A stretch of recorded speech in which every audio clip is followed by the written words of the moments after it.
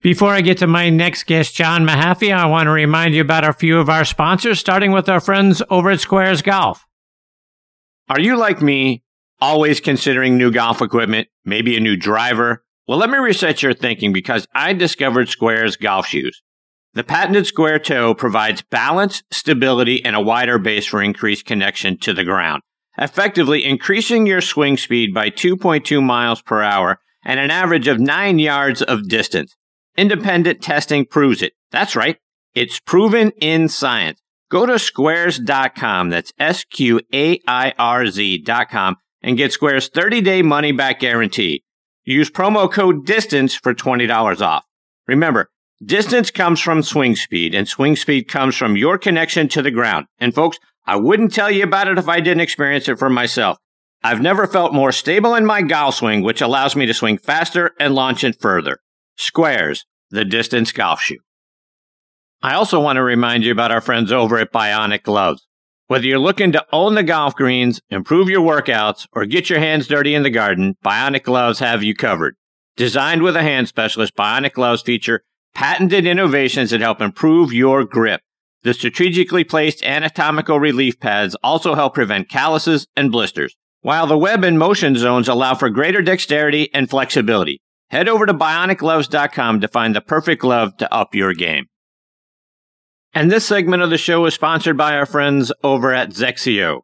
In 2001, Zexio Strixon began making clubs for men and women, and they've improved on those clubs every year since. I was fit for a set of Zexio 10 irons by a great fitter on their staff. He got me dialed in, and they feel and perform fantastically. They are light. I've picked up nearly 5 miles per hour in swing speed, and they're deadly accurate. Every part of Zexio clubs are made exclusively for Zexio. Everything is light and balanced. Swing weights are made to give us the highest smash factor. And the best part of getting fit for Zexio clubs is hitting it higher and straighter than ever before, changing your game. Zexio clubs are a Golf Digest Hot List Gold winner for 2021. NB Park is a Zexio ambassador, as are Ernie Els and top instructor Martin Hall. See why and how Zexio can help your game as well.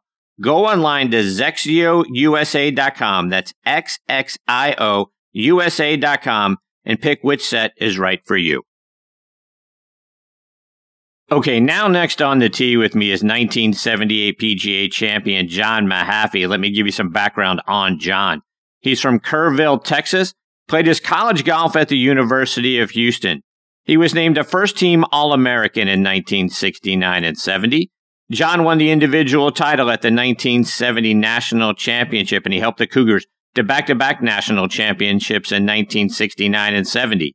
He earned his degree in psychology, and he was inducted into their Athletics Hall of Fame in 1976. John turned pro in 71. He won 10 times on the PGA Tour, including that 1978 PGA Championship, when he came from 7 strokes back with 14 holes to play to win in a playoff. He also won the 1986 Players' Championship. He won once out on the Champions Tour, and he was a member of the 1979 Ryder Cup team. In 1983, he was inducted into the Texas Golf Hall of Fame, and I am very excited to have him with me tonight here on Next on the Tee. Hey, John, thanks for coming on the show. Hey, Chris, great to be with you. And hey, I love Dottie Pepper. She is so good. Man, is that woman got some talent. Yeah, I think you're going to talk about it from an athletic standpoint and then over to the broadcasting booth. I mean, you guys had very similar careers. You had a great college career, won several times, won a national championship. You translate over onto the PGA Tour and the Champions Tour and then over to the broadcasting booth, and you guys actually spent some time together. I told Dottie this is sort of like the 6 degrees of Keith Hirschland, because Keith is the one that introduced us, and Dottie, and I know you work with both of them at the Golf Channel as well. Talk about that time that the three of you spent working together. Well, it was really great because she's a true professional and she does her homework, and she's not doesn't have any problem stating her opinion, and I love that in a player and also in a broadcaster. And I think Keith helped mold us both into a lot better broadcasting too. I remember when I first came on the Golf Channel, Keith was the one that finally got me. My wife wanted me to do it for years. I wasn't playing very well on the Champions Tour, and Keith finally convinced me to come on there. And my deal with the Golf Channel is every time they would come to me, Chris, I'd go, I tell you what, guys. So Keith kept saying, look, everybody's got to go to you. You got to get rid of that. You know, nobody likes to hear that every time they come to you. So we'd go about 2 or 3 weeks, and we might have even been in Hawaii. I'm not sure, but Keith comes to me and I said, I tell you what, guys, and I hear in my ear while I'm talking, John, if I hear that one more time, I want you to put the mic down. I want you to put your clipboard down and walk in. You're done. Now, that's how you break somebody of a bad habit. And, but he taught me how to do so many other really great things. What makes good television? A guy has an unfortunate happening on the 72nd hole or 54th hole on the Champions Tour, and it cost him the golf tournament, not by his fault. Hits a sprinkler head, goes out of bounds or whatever. And you don't really feel like going over and interviewing the guy because he feels bad enough. But being a player, he said, look, you can go in there and you can talk to him because he knows you know, and he'll make great television. So I think that's when you have a really great producer make you a better announcer. John, I want to go back to the beginning for you and talk about your college golf at the University of Houston. I'm curious, as a kid from Kerrville, Texas, which is a little north of San Antonio, I'm sure all the big Texas schools and those schools around Texas in that region were all after you. Why Houston? Well, actually, they weren't after me. That's the problem. What happened was I was a better basketball player in high school than I was a golfer, to be honest with you. And I had several scholarships to play college basketball, not in big schools or anything, but I was on the golf team and I'd won a lot of high school golf tournaments, and I won our district, regional, and state my senior year. And I actually lost to Terry Jastrow, who actually went to the University of Houston at the same time I did the following year in the Texas State Junior. And I had written a letter to the University of Texas and written a letter to Texas Tech wanting to see if I could walk on and try to play on their team, because I never got a response. Well, with the way Terry and I both played in the Texas State Junior, then we both got calls from Coach Dave Williams wanting us to come down and be part of the freshman team and try to make the University of Houston team. So that's basically how I got on there. And Hal Underwood, who was like a 2 or 3 time All-American at the University of Houston, a couple of times on national championship teams, he and I played against each other a couple of times in high school when he was a senior and I was like a sophomore. And he's the one that got me into the University of Houston. I made like 40 points in a basketball game one time. Coach Williams said, well, if a little kid like you can make 40 points in a basketball game, you got to have a big heart. And that's what we like here at University of Houston, a big heart. So that's how I got in. Wow. John, talk about that 1969-1970 team. You had a lot of talent on that team, obviously winning a national championship. But you had Tom Jenkins on that team. He would go on to win once on the PGA Tour and 7 times on the Champions Tour. Bruce Litsky was a member of that team. We all know what a great career he had. Joe Stensick, Corker DeLoach, who was a 3-time All-American, Arthur Russell, who was a national junior champion before coming to Houston. Bruce Ashworth was a heck of a match play player. Kip Putterbaugh, who has a great academy out in Carlsbad, California now, and is one of the top 100 instructors in the game. Dave Schuster on that team. Talk about playing alongside of those guys. Well, there were a lot more than that, actually, that went to University of Houston. I think that was our strong point. And that's why Dave Williams had such great teams, because he recruited so well. Junior champions from all over the country and even all over the world. And like Joe Stensick, for instance, he did a stint in the Army and came back out and went to school. So he had a lot of experience in the real world as well. So we had a bunch of well-rounded guys, and you played and you qualified all the time. We were playing golf constantly. We came to school 2 weeks before school started, and we were playing 36 holes a day, qualifying, playing tournaments. And the first meeting we had, I remember, all we talked about was winning the NCAA. We got to be NCAA champions. We got a record to keep up. We got to be part of this University of Houston pride and do this and win national championships. That's what we do here. And when it's beat into you the entire time you're at the University of Houston. When you get to the NCAA and you're on the University of Houston team, you're ready to play. And I think that's why we were so successful. And we had so many wonderful players that there were no slouches that were there. So to make that team, you really had to play well. And Coach never pushed it. Coach wasn't a teacher, but he took the guys that wanted it the most. John, like you mentioned, in 1969, you win the first of your back-to-back team national championships at Broadmoor Golf Club. Now you're a member of that great tradition, bringing home a national championship. What was that experience like for you? Well, actually, the year before, Chris, we lost by, I think, a shot or two at Las Cruces. And I was a member of that team and shot like 65 the last round. And to lose by 2, it was heartbreaking for us. Plus, I was the youngest guy on the team and we drove everywhere. So I'm in the station wagon with Dave Williams driving all the way back to Houston. And he's telling me why I should never play again, why our teams are so rotten and all this kind of stuff because we lost on NCAA. He'd like to kind of give it to you if you didn't perform. And so when we won the NCAA in Broadmoor, we beat Wake Forest, who had 3 or 4 of the Walker Cup players for that particular year on that team. So it was really kind of a feather in our hats to do that, and it was a wonderful thing to get the tradition going again. And then when we went to the next year in Ohio State at Scarlet, I was playing some of the best golf I'd ever played, tied for low amateur in the U.S. Open the week before with Ben Crenshaw at Hazeltine, and came in there feeling really good and beat Lanny Watkins by a shot, which he never let me forget to this day. That's the only amateur tournament that he didn't win during his illustrious career. So, and I actually chipped in 10 times on the back 9, which is totally impossible, but just to make it. No, I didn't, but I chipped in a couple times on him. But anyway, it was great going to the University of Houston because first of all, it taught you how to travel. It taught you what to do on the road.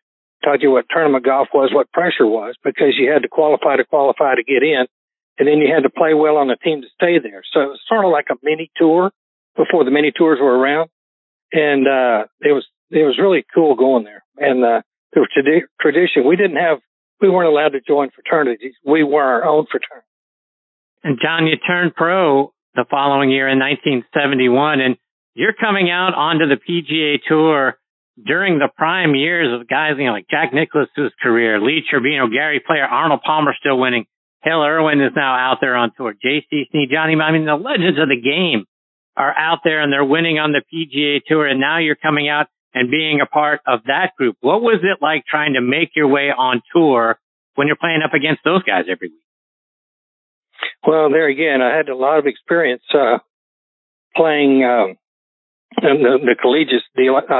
Hubert Green was a good friend of mine, and he was a rookie the year before I came on the tour and won the tournament in Houston at Champions. Beat Don January in a playoff. So, I had the feeling, and Lanny was on my rookie year. He was the guy that went through the qualifying school together with me. Tom Watson was there, David Graham. So we played against a lot of really tough competition getting in, and kind of knew what everything was about. And luckily, when I was I worked for Jimmy DeMeritt and Jackie Burke at Champions after I graduated from Houston. They'd give you that opportunity if you thought you wanted to go on the tour. And let you teach a little bit and sell golf balls from, behind the counter, and let you know that you probably didn't want to do that if you wanted to play tour golf, because it kind of got in the way of practice and playing. And through Jimmy DeMeritt, who was Ben Hogan's best friend, I learned how to play golf in Kerrville, Texas, out of Ben Hogan's book, the 5 lessons, the fundamentals of golf. I didn't have any professional teaching. So, and thanks to Jimmy DeMeritt, I got to meet and play with Ben Hogan at Champions before I went on the tour. It was after I'd won the NCAA and obviously in the full amateur in the U.S. Open, but Hogan took a liking to me and put me on his staff. before I had a tour card, and sent me up to Canada to play in the Canadian tour, and really took me under his wing. He was my mentor for almost 20 years. So I'd been exposed to a lot of greatness early on. Let's put it that way. And you mentioned the story about getting to play at Champions with Mr. Hogan. I read the story that you played 9 holes with him during a practice round there, and you actually beat him by a stroke. What do you remember about that? Well, what I remember about it is I was working in the pro shop, and all the other assistant pros that weren't trying to go on the tour were kind of jealous and stuff because I had a chance to go play and practice and stuff like that. So one of them called me up one night and said, Mr. DeMerit wanted me to call you and ask you if you'd like to play as his partner tomorrow against Ben Hogan and Jackie Burke at 9:00. And he knew that I'd learned how to play out of Hogan's book, and Hogan was my idol and my hero and the guy that I tried to swing most like. It was same build and everything. So I thought it was a big joke until I showed up the next morning at 8:00, and there they were, down on the right side of the practice tee, and I went immediately over to the left, scared to death, handshaking, the whole deal. So finally they waved me over to the first tee, and I get to meet Ben Hogan for the first time and introduce myself. I'm John Mahaffey. He says, I'm Ben Hogan. I'm kind of going, no kidding. And his hands are so big and so strong, and he's got on the white hat and the crisp iron, light blue shirt, gray slacks, the shine on his shoes was perfect, and he just looked like there's no way he could miss a golf shot. So we DeMerit and I are playing Hogan and Burke. So we did play 9 holes because a big thunderstorm came up and we had to stop. And I shot 31 actually on the front 9, and he shot 34. So we go in the locker room, and I go up to the bar where Cleve, the locker room attendant, is, and I sit up there, and DeMerit's locker is very close to the bar, which is pretty apropos. That's where best position for him to be close to the bar.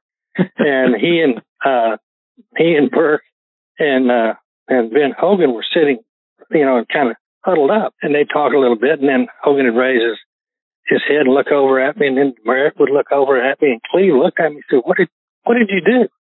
And I said, I don't know what I did. He said, well, what did you shoot? I said, 31. He said, what Hogan shoot? I said, 34. He said, oh boy. Like that. And I thought, well, I thought I was supposed to try to play good. And so anyway, Hogan walks over and he says, hey, young man, do you want to play golf tomorrow? And I'm an assistant. I look over at Mr. Burke and Mr. DeMerit, and they shake their head yes. So same time, same deal. And that night it rained like crazy. And Champions was probably, the Cypress course was the longest golf course on the tour anyway. And it was just really soaked. And it rained. It rained. The wind came out of the north. I mean, it just blew hard as heck, and it was tough. And I shot 70. Hogan shot 69. So, and we were playing for some money, which I didn't have, but one of the members was going to kind of back me if I needed it.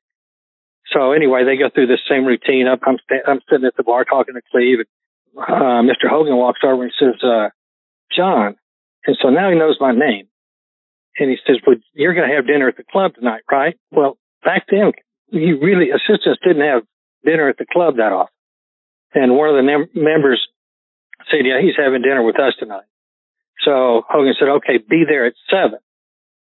So I'm sitting at a table at 7. He walks over and he leans over and said, John, how would you like to play in Colonial next week in Fort Worth? And I said, Mr. Hogan, I'd love to, but I'm not a member of the tour. And he goes, I know you're not a member of the tour, but I wanted to know, do you want to play in the tournament next week at Fort Worth? And I said, yes, I'd love to. So he goes, makes a phone call in Burke's office, comes back. He says, you're in. One stipulation. He says, you have to play all your practice rounds with me, and I'm going to teach you how to play the golf course. Just me alone, first off. So here I am. Hogan's my mentor, beginning to be my mentor. He's my hero. He's won at Colonial 5 times, Hogan's Alley, and he's going to teach me how to play the golf course. And he's got me in the golf course, got me in the tournament with an exemption. So I go to the tournament. We play all the practice rounds, and it's wonderful. He didn't teach me. He never taught me how to swing. He taught me how to play golf, is what Hogan did.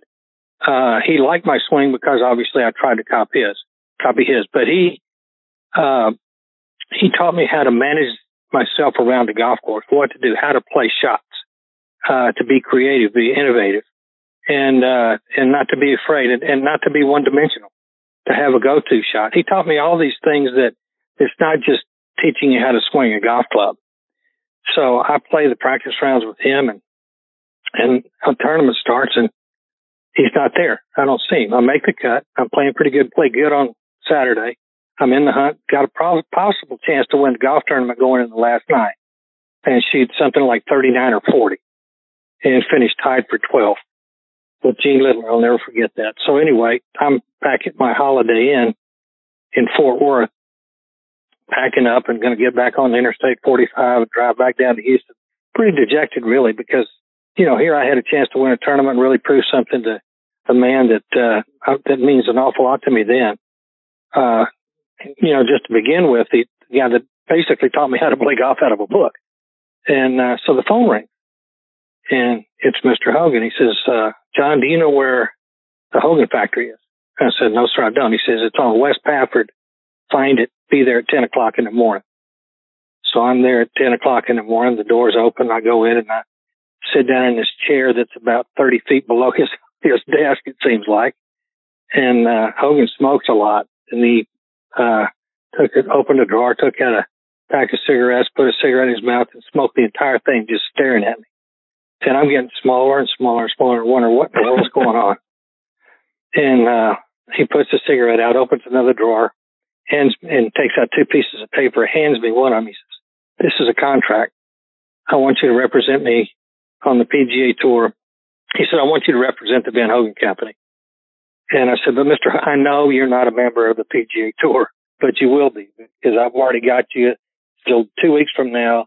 I'm going to send you up to, you're going to drive from Houston to Winnipeg, and you're going to play west all the way through Calgary and Vancouver on the Peter Jackson Tour, the Canadian Tour.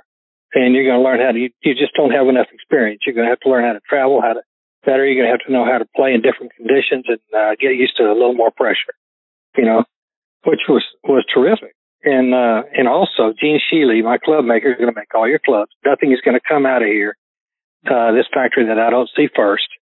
And he's coming to approve all of it. So, you're going to wear the clothes, the hat, play the ball, the whole deal. So, and he said, you're the first one I've ever asked to do this. And I thought, oh my goodness, that's not a lot of pressure, is it? And, anyway, I went up to Canada, played all right, went to PGA qualifying school after that.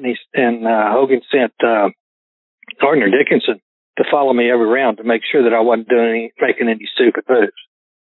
And, got through the tour school, and, then that kind of established, I guess, an almost 20-year mentorship by him. And, I learned a lot of golf from that man, and I learned a lot about, life as well. And he was a wonderful man to me. Everybody thought he was so hard. But he wasn't to me. He was one of the kindest people I've ever been around. Yeah. So talk about that. It's interesting because I've heard sort of what you just said, that he was a really hard man, didn't talk a lot, didn't really speak to too many people, man a few words. And, it seemed like it was the exact opposite with you. Why do you think that was?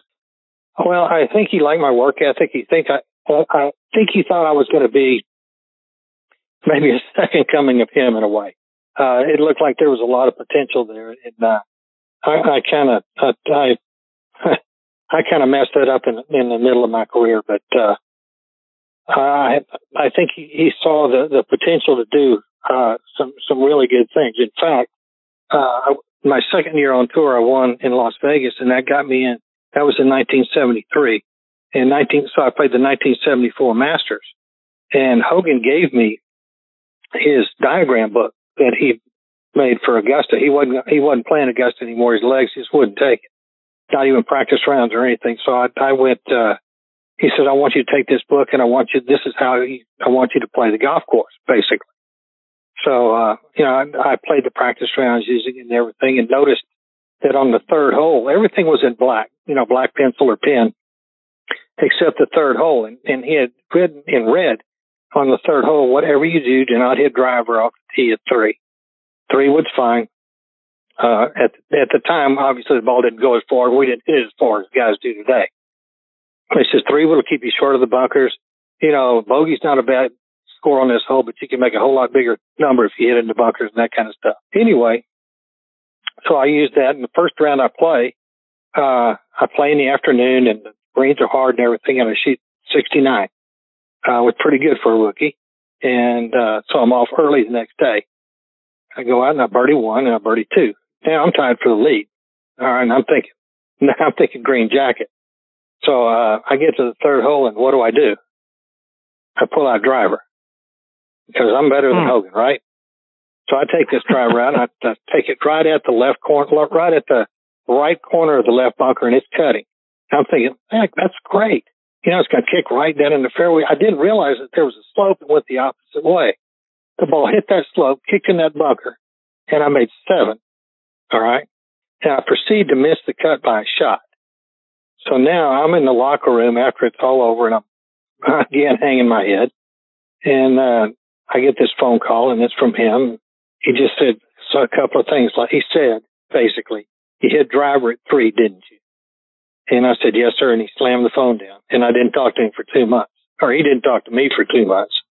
So we finally got it resolved. And I figured out that the guy probably knew what he was talking about.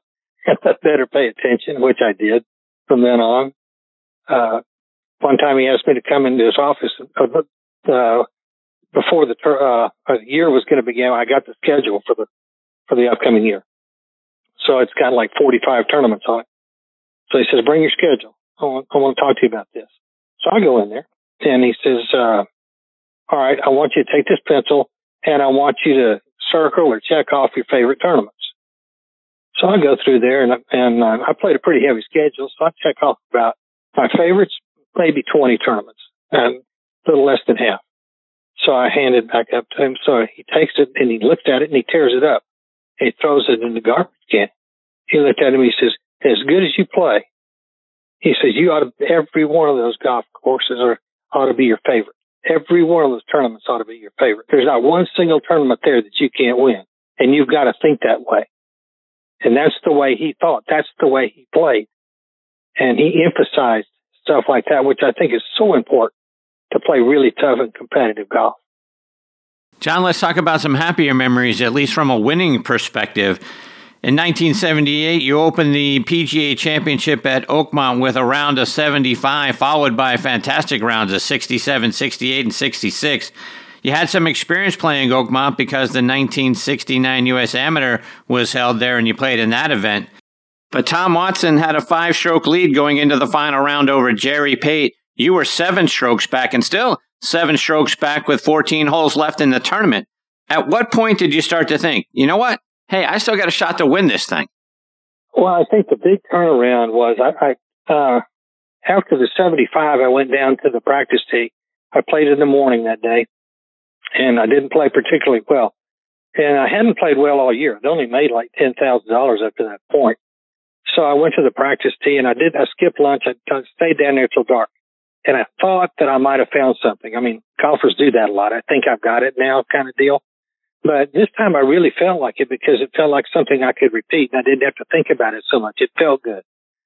So for the next 3 rounds, I played that way. And it's the best tee to green I've ever played, and I putted marvelously that week.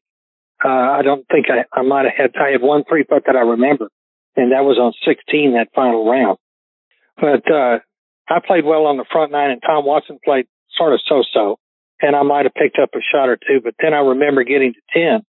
And Tom was having some trouble. I think he hit a bad tee shot in the rough and hit it short, hit it on the front of the green. Anyway, he 3-putts and makes 6. I hit it in the fairway, knocked it on the front of the green, and the pin was way in the back left. And I had to play this big old sweeping, hooking putt. And I made it from 60 feet. So there's a 3-shot swing right there.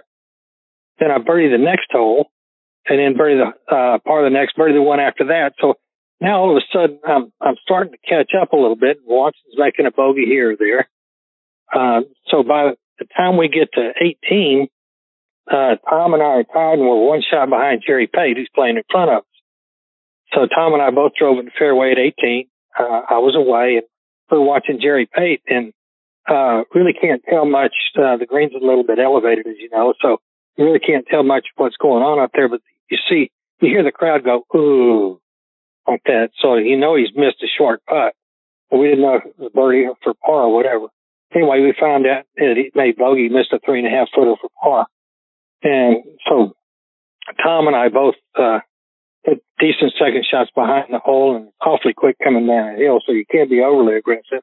So we make par, go to the first hole for a playoff, and it's sudden death. And we all make pars in different ways. I think I got it up and down. The other two hit grand two putted. So I had the honor when we drew it on the first hole. So I had the honor at the second. And it's a short par 4 with a creek down the left, bunkers on the right, heavy rough right, and probably the fastest green in the world, I'm thinking, from front to back, or back to front, sorry. It's like a ski slope. And they had the hole location on a little shelf in the back left. And I thought, this is my really good chance. Both these guys are hitting a whole lot further than I do. And the golf course doesn't get any shorter than this right here. I'm just going to be aggressive. So I took out a 3-wood and knocked it down between the water and the creek and the bunker. They both took out irons and laid it further back. And Pate missed the green. Watson hit it on the front right. So I've got an 8-iron in my hand, and I can hit a little draw and put it in by that pin. So I hit it about 12 feet left of the hole. Heck of a shot. Pate makes bogey. Watson puts it up and leaves it about 10 feet short. And I had maybe the fastest putt, Chris, I've ever had in my life to look at this thing. I'm not for sure I even breathed on it. And didn't have a whole lot of break, kept it inside left. And it's one of those that you pick out a spot about, 3 or 4 inches in front of your ball. And if you roll it over that, you figure you got a good chance. Well, this ball went right over the top of that to dead center. And I don't remember much after that because I was airborne. Yeah, I was sort of curious. What does it feel like when that putt disappears? That's got to be just the most wonderful elation, of your golf career outside of probably winning the national championship. Well, see, the thing is, in 1975, I lost the U.S. Open in an 18-hole playoff with Lou Graham at Medina. In 1976, I lost the U.S. Open to Jerry Pate on the 18th hole when he made birdie at Atlanta Athletic Club. So I'd had a couple of close calls, and this was kind of like, okay, enough is enough. It's my turn. I want this. Not that you can always make that happen, but that was the positive feeling instead of you have disappointments like I had in 2 U.S. Opens. I can either make you or break you. And I think that helped make me a whole lot better player and able to handle the pressure a whole lot better at the time. And John, you back up that win by winning the following week at the American Optical Classic at Pleasant Valley Country Club, this time by 2 strokes over Raymond Floyd and Dr. Gil Morgan. And Raymond was the defending champion there. Talk about backing it up and winning in back-to-back weeks. Well, the funny thing about that, Chris, is you remember a guy by the name of Joe Braley? Does that ring a bell? I do. Yeah. Joe had these light shafts. Hogan thought about it too when he had the Apex shaft. You get a lighter shaft, heavier head. You can swing it faster with more mass. You hit it further, maybe straighter, whatever. Well, Braley had the same kind of thing. Precision shafts was his deal. So after I won the PGA, Joe and I were pretty good friends. So he says, I want to try something. So I want you to come to my place. It's not that far from, it's an hour from Pleasant Valley or whatever. He said, I want to check your shafts. I want to see what your shafts are like and stuff. He said, I won't have to take them out. I can do it this way or the other. So I go over there and the guy takes all my grips off, and now he's checking the vibrations. And I had these grips on there. They had reminders in the back and they were all on there perfect for the PGA. Well, now he doesn't have the same kind of grip.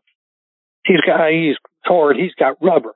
So now I'm going to the next tournament with still got the same clubs, but I got different grips, different sizes, reminders not exactly in the same place, but a whole lot of confidence. And I think that's why I won that week. I think I hit the ball again about as good as I ever had. I hit a lot of greens at Pleasant Valley, which was a very, very long golf course, and a lot of long irons and stuff, and played really great. Played head on against Raymond Floyd the last round, and that stair is pretty cold. Not quite a Hogan stair, but it's close enough. And that's kind of a feather in your cap if you beat Raymond Floyd head to head. And we had a good battle, but I was able to. I think I birdied the last hole to win by 2. John, you played on the 1979 Ryder Cup team, a year you guys won 17-11. How did the pressure of playing in the Ryder Cup compare to playing in the events you had played in during your college career, and then getting out on the PGA Tour, and then major championship pressure? How does Ryder Cup pressure compare to that? Oh, I think pressure's pressure. A lot of it's self-inflicted, but the thing is, it's really the first time I'd ever had a chance to represent my country. And when they played the national anthem, in the opening ceremonies and stuff before our first round, I mean, I was just shaking, absolutely petrified. And just didn't want to make a mistake, didn't want to embarrass myself, didn't want to embarrass my country. I wanted to play the best golf I could play, and I wasn't playing very well at the time. And just because of the winning the PGA Championship, that was an automatic onto the Ryder Cup deal back then. So they kind of had to have me. I don't think Billy Casper, our captain, really wanted to play me that much. In fact, I really kind of feel bad about it in a way, because I played with Hale Irwin in one match, and I played with Lee Elder in another. And I don't think I did them a disservice. I did not play very well, not on purpose, but we lost both those matches. But I was fortunate enough to beat Brian Barnes in the singles on Sunday. So it wasn't a total loss, but it was probably the most pressure I've ever felt. It was the most wonderful feeling to be on a team and to win a Ryder Cup. That was the first time the European team was the European team. Savvy was there, and the whole deal. It was really pretty neat. And John, the U.S. teams, as I know you're well aware, dominated the Ryder Cup, all the way up to the mid 1980s. And then everything has sort of flipped on us. And now the European team has been the dominant team over the last 30 plus years. What do you think the U.S. team has got to do? We're just a couple weeks away from it this year. What do we need to do differently or better in order to kind of flip it back in our favor? Enjoy it. Don't put too much pressure on yourself. I think these guys are all, the quality of play on all the tours in the world today is just incredible for me to see. It's fantastic what these guys can do, and they've all got the talent to do this stuff. But I think our guys, whether they realize it or not, try to put too much pressure on themselves and try to force things. I think the other guys enjoy playing and they enjoy the moment. I don't know that we enjoy the moment enough. John, just a couple more before I let you go, and kind of getting back to your days as a broadcaster. How did you walk the line between sharing what you saw and what you saw happening out on the golf course versus, not alienating the guys that were your former peers? How did you stay away from that? Well, I had a pretty good guy that was a sort of a mentor for me, and that was Dave Moore Jr. Okay. Dave Moore, when he worked for ABC and worked with Byron Nelson, I had an injury. I'd broken my hand right before a couple of the Texas tournaments.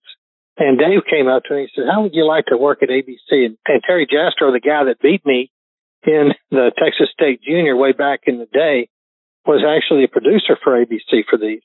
And Terry says, "Why don't you come work a couple of tournaments and see if you can do it, see how you like it." So just listening to David Moore and how he approached things made it so much easier for me, because he never threw anybody under the bus. And I tried never to do that. I'm not going to call a bad shot a good shot or give a guy an excuse, but you always kind of got to give the guy an out. Something like, that wasn't the best shot in this situation, but you got to remember, this guy is one of the best players that's ever lived, or his short game is fabulous. He might even hold this. You give the guy an out. Instead of burying him, you give him an out. And that's what I always tried to do more than anything else. Not try to sugarcoat anything, but not bury the guy. And John, you wrote a book about your time in the game, and it was titled Hogan's Boy, which I believe Sam Snead used to refer to you as. Talk about your book and what people will learn when they pick it up. Well, I wrote the book, Chris, for a couple of reasons. One, to see if I could write, because I really always wanted to do that, but I devoted so much time to golf that I didn't really pursue it. So I felt like I was fortunate to play through several eras of the game, all the way from Nelson, Hogan, and Snead, all the way up to Tiger and Phil and everybody in between. Most of those guys were good friends of mine. Somebody you didn't have to go through gatekeepers to talk to on the telephone.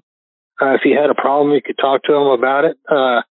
It was a great fellowship, a great fraternity to be a part of. And having been a major champion and so forth, I felt like, I'd earned the right in a way to write a book about my experiences and to give people a little bit different view of, like I was talking about earlier, Ben Hogan being much more of a kinder soul to me. If he knew that you had a work ethic, if he knew you cared enough about it. Lee Trevino was the same way with me. So was Arnold Palmer.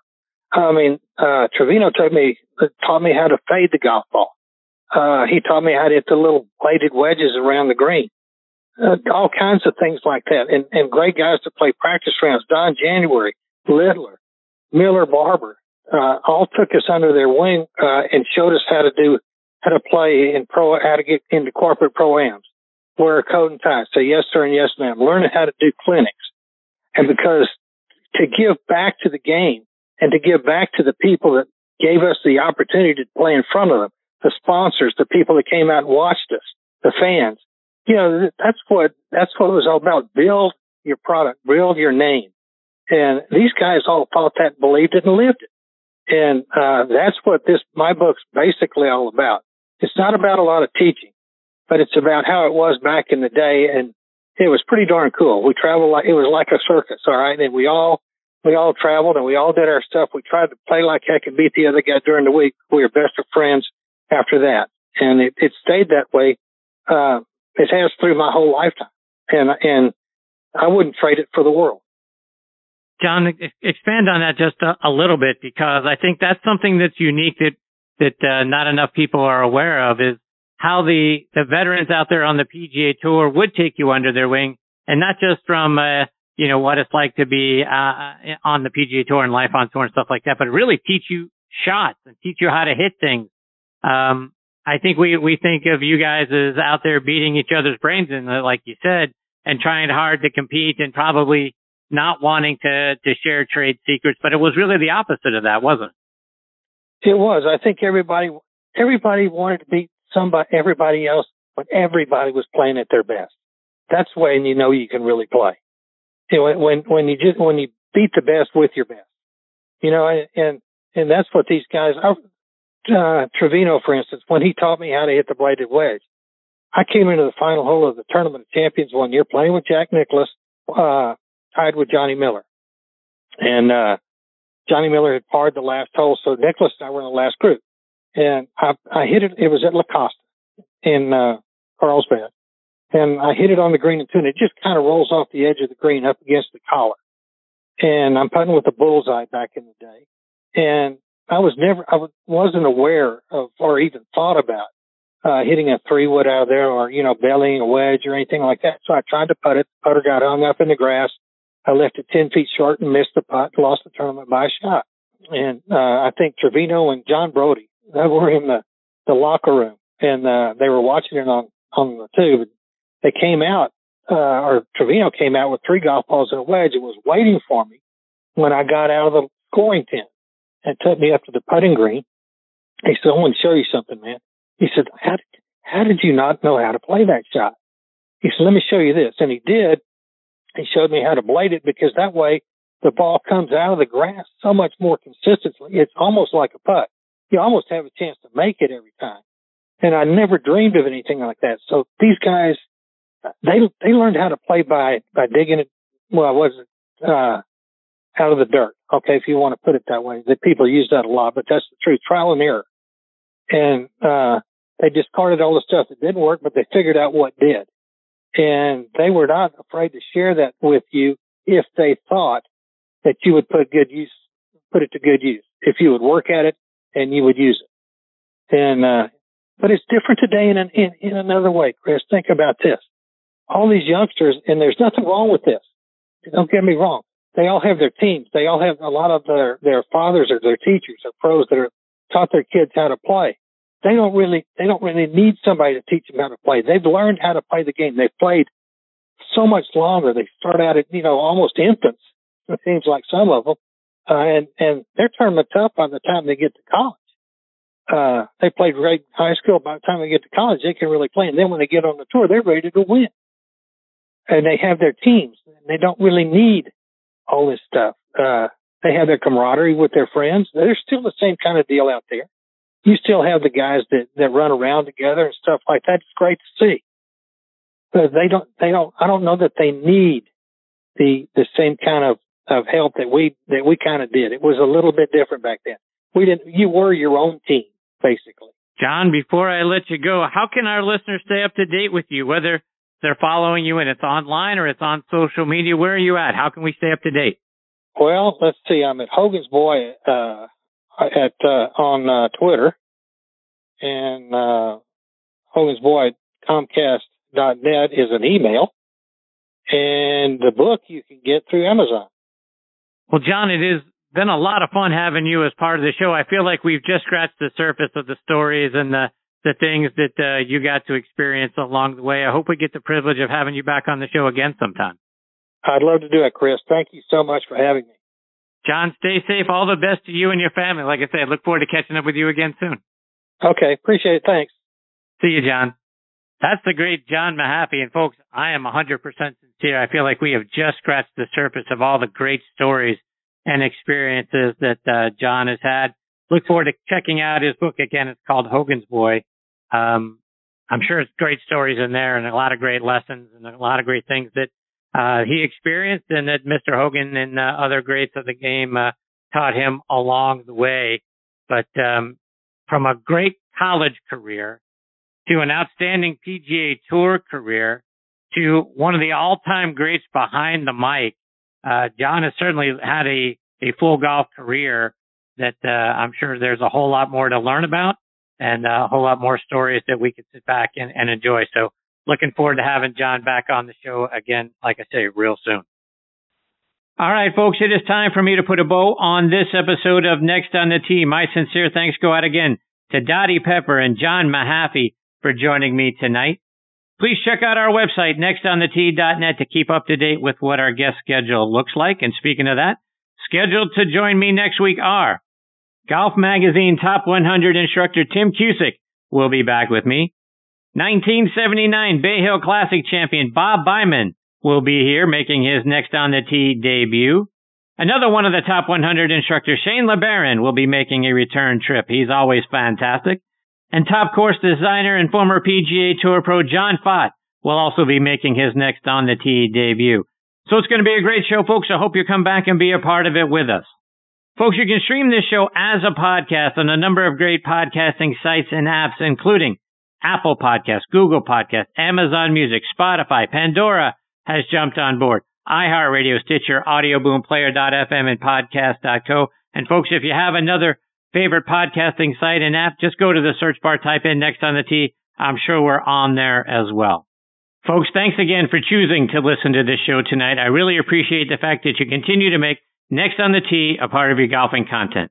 Until next week, hit 'em straight, my friends.